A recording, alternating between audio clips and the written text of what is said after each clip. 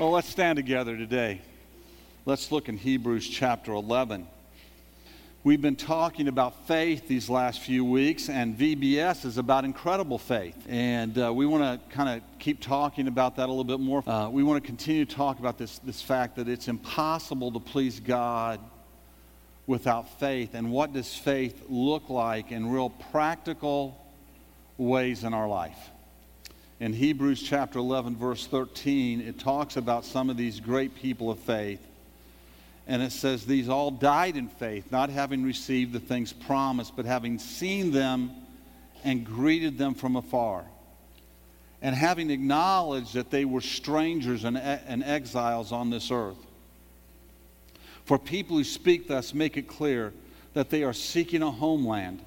If they had been thinking of that land from which they had gone out, they would have had opportunity to return. But as it is, they desire a better country that is a heavenly one.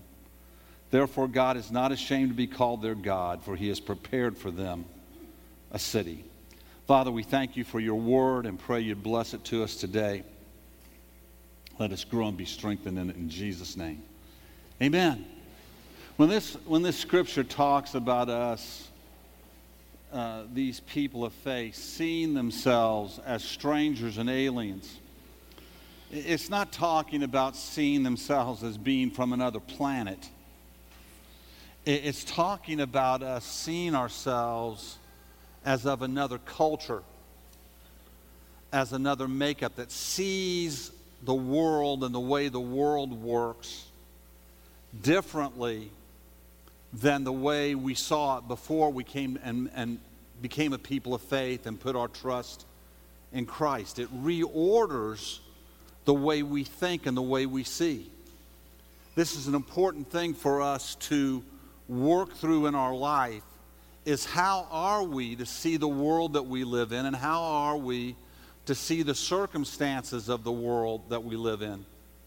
And today I just want to give us, before we receive communion together, a couple of places that'll hopefully help us see the world the way we are supposed to see the world. Here's the first one. Faith sees the world with a desire to walk in God's will. That its chief desire is to know what God would have that person to do, and to trust in God in very practical ways, working out his will in our life. Fundamentally, this changes how we go about our business, how we react to the world. And fundamentally, it changes how we approach the big issues of our life. My wife and I really learned this lesson quite a few years ago. When we were first married, we had a small house. It was a nice house, but it was pretty small. And our first daughter was born. Jessica was born. And then about 6 months after that, Tina came to live with us.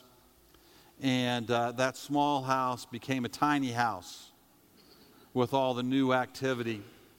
And it was all fine, but if our family was going to grow and if we were going to keep doing the things that we want to do, we needed a little more space and for our family. So we began to look for more space. And if maybe some of you have been through this experience, the experience we had is the homes that were in the right price range were too small. And the homes that were the right size were not in the right price range. And we seemed to be stuck. We seemed to be in this place where we couldn't quite get to what we thought we wanted and needed. And we had actually found a couple that we had liked, and we just couldn't get there, just couldn't get them. And we felt disappointed, and we'd prayed about it, and we'd just been disappointed several times, but we'd just gotten no's. Finally, in the process of that, we talked to a great man in our church at that time who's now gone home to be with the Lord, Mr. Patton, and we talked to him about building it. Maybe he could help us build a house. It would be kind of stripped down, and we could paint rooms later, and we could do things later, and just kind of maybe get into a house for a price, and then as we had money to do things, we could do things. And he said, sure, he'd be happy to talk to us about that. But he said, I want to show you what I do first. And he took us out to this house. And we walk into this house that he's just finished. And it was perfect. It was the right size. It had a little half basement in it, which we didn't have. It had an extra bedroom in it, which we wanted to be able to use. It was just perfect for us. And I remember walking into the bedroom, and I was in the master bedroom, and Renee and Mr. Patton were out in the hallway, and I heard her. I'm thinking, I know what she's thinking. This is perfect. This is ideal. Just what we want. And I heard her ask him, "How much is this house? How much are you selling this house for?" And he told her, and I just laughed because it was just way out of our price range. And so we got in the car. You know, after you've seen something like that, your heart sinks a little bit. You know, here's what you'd like to have, but you can't have. And you know, we went and got in the car, and we were driving down the street. Now, here's one of the things about our spiritual walk as a family. We could both take you to the spot in the road on that street where she asked me, is there any way we can get in that house? And I said to her, you mark it up. If we get in that house, it's a miracle of God. And I just forgot about it. As far as I was concerned, it was not there. It was later that day that Mr. Patton called us, and he said, look, my wife and I think you're supposed to be in that house. We know what the price is, but Pastor, we want to help you. And there were several, my parents had helped them and blessed them in the past. And he said, we want to help you. And he gave us another. He said, we're just going to sell you that house as cheap as we can. Here's what we'll sell it to you for. He goes, I'm not trying to bargain with you. This is the lowest we can go. This is what we can do. And it was still out of our price range. It was still too much.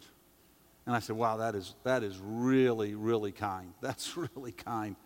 And I really appreciate it. And I'm not trying to negotiate with you. I trust what you're saying to me. But I'm just telling you, I can't afford that. He said, okay, well, you pray about it. And I did. I began to just kind of pray. And over the next couple of weeks, a couple of circumstances changed. A couple of things happened in our life that were very unexpected. So money came our way that we didn't expect to come our way, that we weren't planning on coming our way. Some things happened that suddenly put that house, within about 2 weeks, within reach. And I called Mr. Patton. I said, is that, what's happening with that house? He says, we haven't even put it on the market yet. I said, why not? He said, because you're supposed to have that house. I've been waiting on you to call me back. And we made a deal. We made a deal that day. And I said, look, we're going to put our house on the market. If we can get what we're going to ask for, we'll be able to get into that house. Some things have changed in our life. We'll be able to meet that price.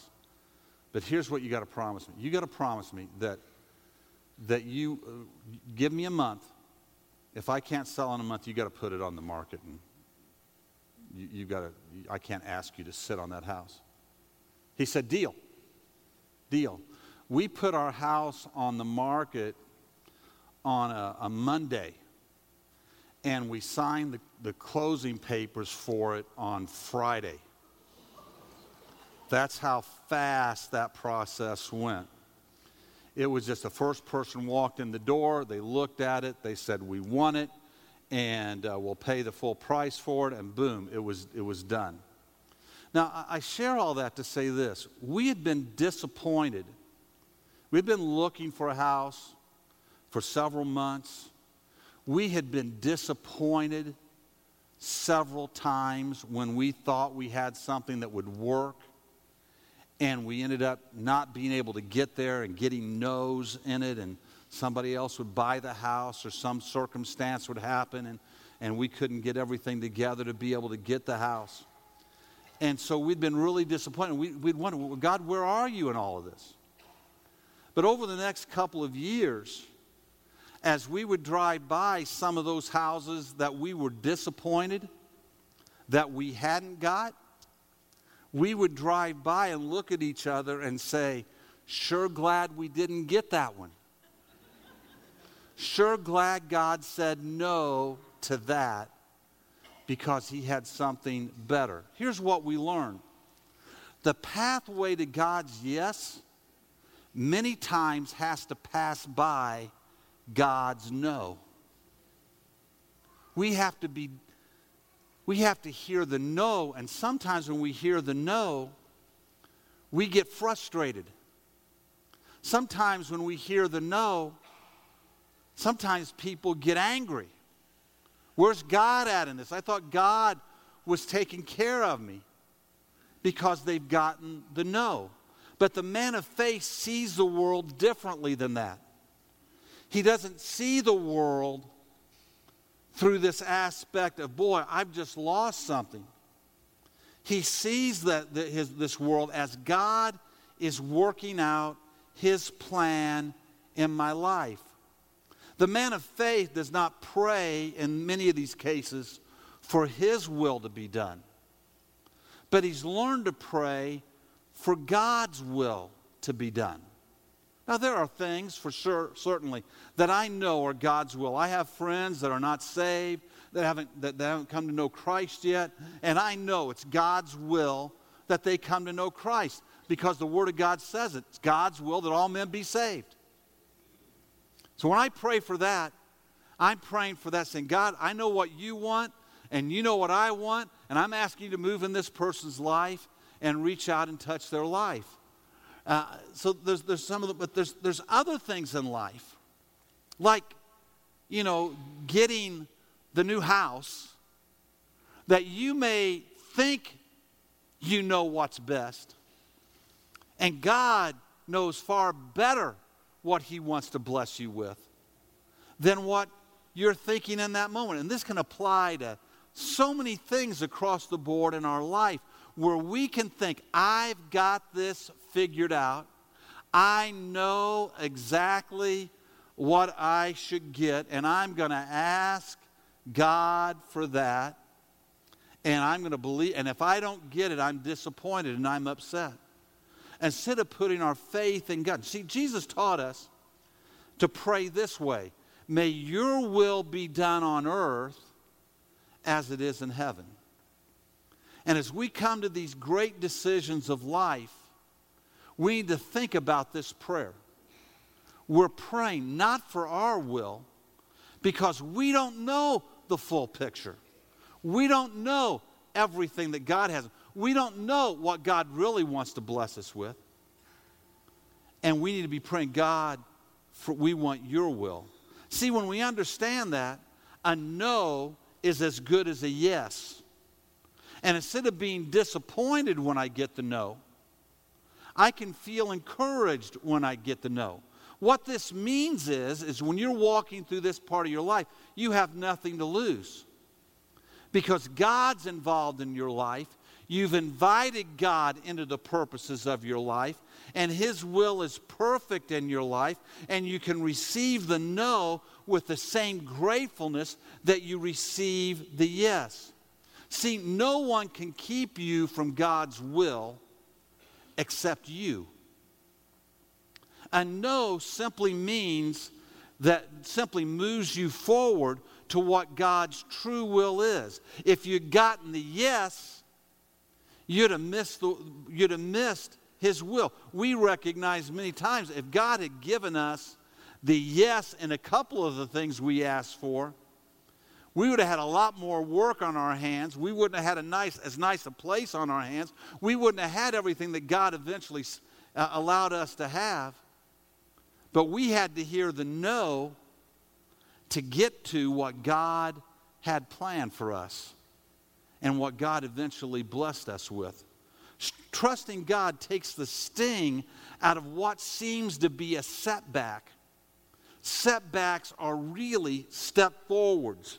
They're really just putting something behind me that now is off the plate, that now is not going to happen, so I can move forward to more clearly discover what God does have for me. Faith tells us that God's going to provide for us. So take the no's with faith. Take the seemingly disappointments with faith. Take the discouragement with faith that God hasn't forgotten your name. He hasn't forgotten where you're at and what He wants to do in your life. Here's a second way we have to see life. Faith sees the glory instead of the ruin. It is impossible to ruin the life of the person of faith. Bad things can happen to us. Things that we don't like can happen to us. But even when the circumstances of life come against us that we don't like or that are disappointing or harmful, we know that God will move in our life so that we can overcome them. If you've studied scriptures at all, one of the scriptures that most people know is Romans 8:28 that says, and we know that for those who love God, all things work together for good for those who are called according to His purpose. Now listen to the next couple of verses. For those whom He foreknew, He also predestined to be conformed to the image of His Son. He's working all these things to form us in the image of His Son, in order that He might be the firstborn among many brothers. And those whom He predestined, He also called. And those whom He called, He also justified. And those whom He justified, He also glorified.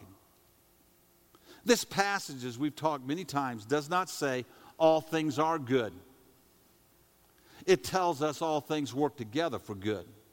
That if we love God, if we are following after His calling in our life, which every one of us have, that He will bring glory to our life even when we've been wounded.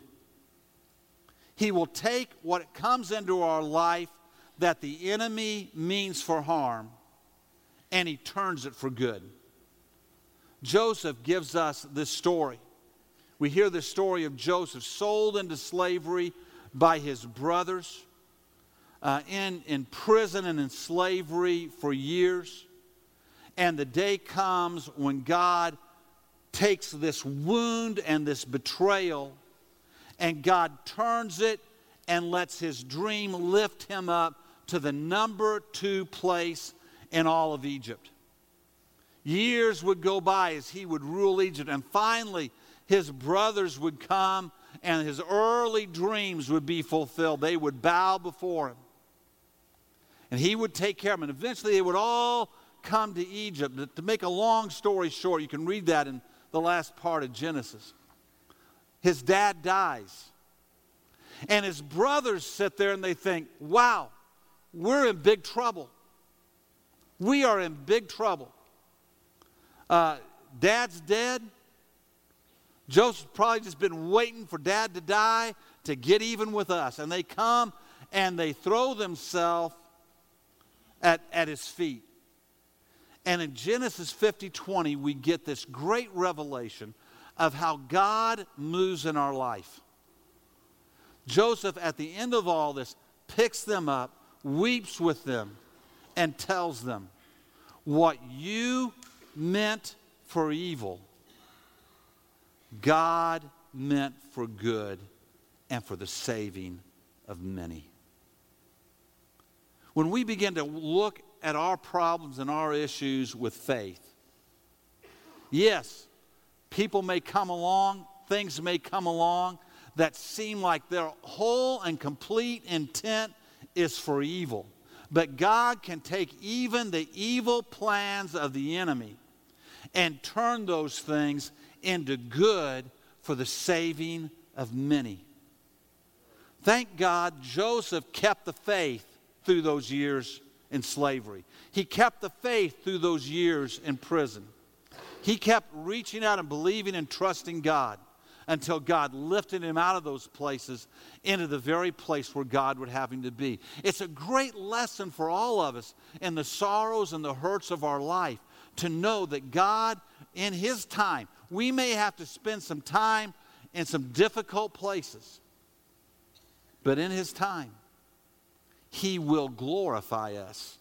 As He has justified us, He will glorify us. In the moment of the pain and the aftermath of the situation, the person without faith sees nothing but ruin. But the person of faith, he simply begins to cry out to God. He cries out for help, and he reaches out for the presence of God to move in his life. They may feel like there's nothing left to live for, but they don't question God. They look deeply to see what God's doing. Now listen, we may have to face our own flawed decisions. It's hard to face the results of our choices sometimes. To blame God on the outcome of our bad choices is foolishness. If we make bad, ungodly choices and we reap the results of those things, we're just reaping the results of what we've done where we've disobeyed God. We may have to face the pain of others' flawed decisions. People that we love and people that we care for, or people that influence or impact our life, may make very flawed decisions. And we may have to walk through the pain of their decisions.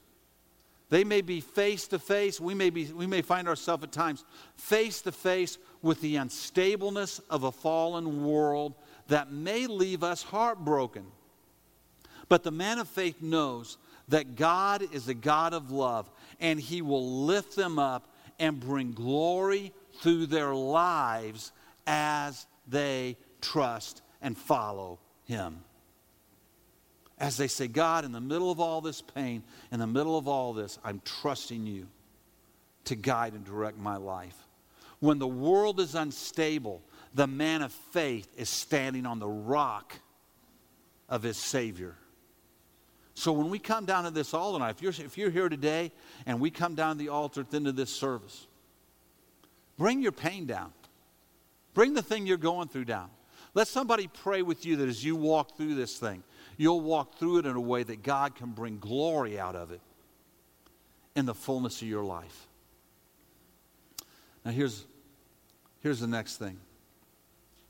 Faith sees themselves as a servant. This is one of the big mindsets changes that has to happen in every believer's life. We don't come to the altar and say, okay, God, You're now my God, and You have to do my bidding now that I've accepted Your Son. No, we come to the altar and we say, we now recognize that You're the creator of my life. You're the one who formed me and made me. And I'm thankful for what You've given me. And I've also recognized that I fall short of Your glory. So I come to this altar to put my faith in Your Son and to accept the fact that You're the Lord of my life. That I'm the servant and You're the Lord. In Matthew 23, Jesus talks about this. He says, the greatest among you shall be your servant. Whoever exalts himself will be humbled, but whoever humbles himself will be exalted. The servant honors the master. This is the call of life, to honor God through our service to others. And when you begin to see that, service isn't a sacrifice. Service becomes a purpose and a joy in your life. When you begin to serve others, you become that conduit of God's blessing flowing through you. Here's what the people of faith have in common. When you look at Abel, when you look at Enoch, when you look at Abraham, that are all talked about in this passage, when you look at these other men and women who are talked about in Hebrews chapter 11, there's a couple of things that they have in common. One is this: they see God as their provider, and they show thanks to God in very practical ways for providing for them. They are faithful to respond to God's provision. They see God as their strength, so they seek His presence. They walk with Him. They worship Him. They open their heart to Him. They know that the manifest presence of God in their life brings joy and peace and assurance and gives them strength for the day. That the presence of God on this earth is a treasure that gives us just a down payment of what we're going to have when we get to be with God in heaven. Have you ever sensed Him in a time of need? Have you ever sensed God's presence in a time of want? Have you ever been aware of Him in a time of joy? Have you ever had Him move on you in times of prayer or worship? Friends, if you haven't, you know the treasure that God's presence is. And if you haven't, we want to tell you, you're missing one of the great things about walking with God, is that He wants to show you, He wants you to sense and know His presence. One of the things the common men, the men of faith, men and women of faith have in common is they see God as their guide. They trust God to guide them more than they trust their own feelings, more than they trust a culture. They see God as the one who sets up the rules. They see God as the one to guide their life, and they follow His direction. And the men and women of faith, they see God as their example. And as God has served us, they serve others. I'm going to ask you to stand with me right now. And if you have these elements of communion with you today, Jesus instituted this for us just before His crucifixion. He told us to do this often, to do it in remembrance of Him, to remember it was a real body that was going to be broken. This is where, again, the physical touches the spiritual. And today, as we partake of this together, we want to be reminded that His body was broken for ours. And we want our bodies to be bodies that serve Him. And you know the way we serve Him? One of the best ways we serve Him is to serve other people.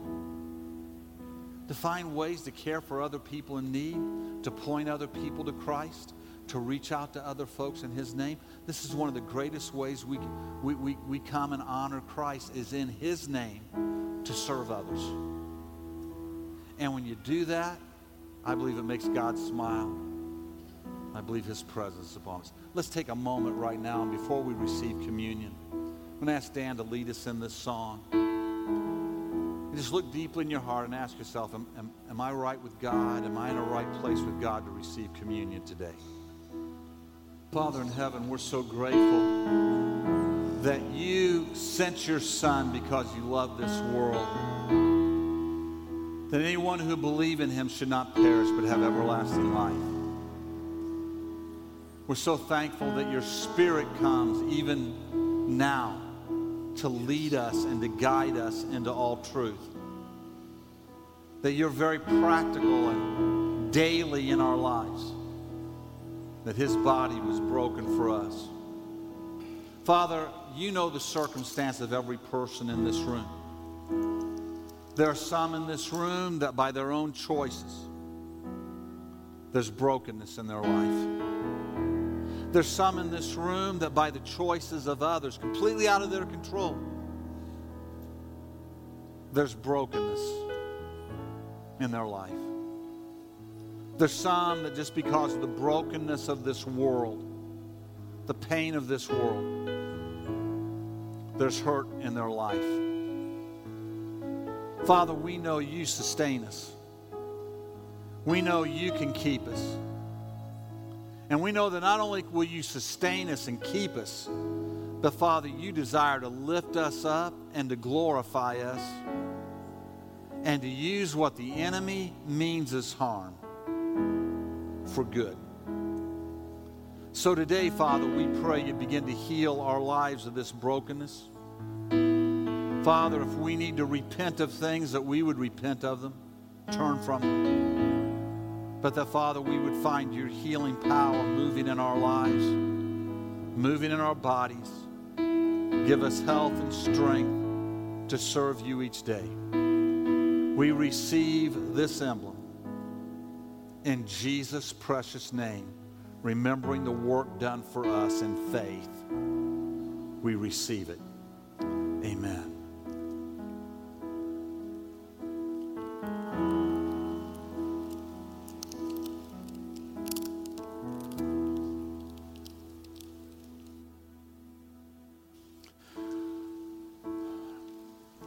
We can talk about a lot of things, important things here on Sunday morning. A lot of important truths of God's Word that we need to know. Some of the things we've talked about today, just a new mindset of, well, we've got to hear a no sometimes to get to God's yeses. That just gives me so much peace. When I'm praying for my kids or I'm praying for decisions, I know every now and then I'm going to hear a no because God's working to get me to His yes. When I know when tough things happen, God's going to work them out for His good. If I just keep trusting Him and follow Him, that just gives me so much. We need to learn those lessons. But hear me. There's nothing more important that we can tell you. There's nothing more important than this truth. Jesus' blood was shed on the cross, was poured out on the cross, so that you and I, who are guilty on our own, can be covered and whole and stand before God by His perfect blood instead of by our guilty blood. That the only way to heaven is by putting our faith in Jesus' name. And today, when we partake of this, that's what we're confessing to ourselves, to our bodies, and into the heavenlies. And if you haven't made that decision, if you haven't crossed that line, we encourage you to do that right now. To put your faith in Jesus right now. To ask Him to be the Lord of your life right now. He's done all the work. He's just waiting for you to cry out to Him. Everyone who calls on His name will be saved. Father, today, you know the condition of every person in this room. Father, you know where our faith is at with your Son.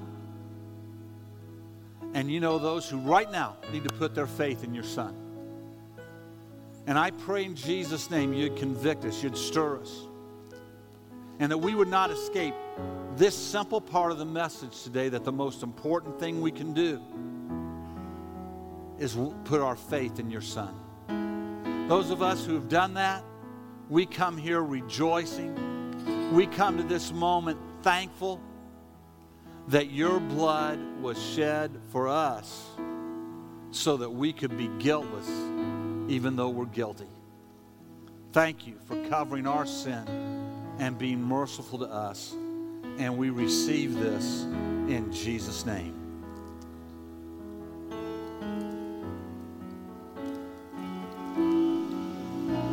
Prayer teams, would you come down to the front? While they're coming, if you've not sensed the presence of God in your life, let me tell you, God wants to reach into your life. I found in my life that it's a simple thing. If I go and I shut myself in with Him for a little while, if I just tell Him how much I need Him, how much I long for Him,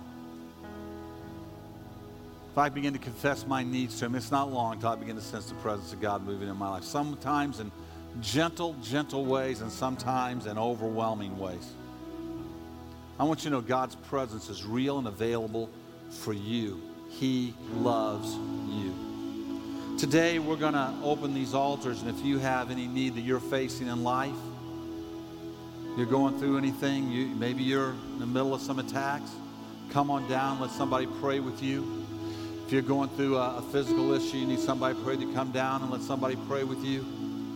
If you need to make sure your heart's right with God, you come down and let somebody pray with you. God bless you. I love you.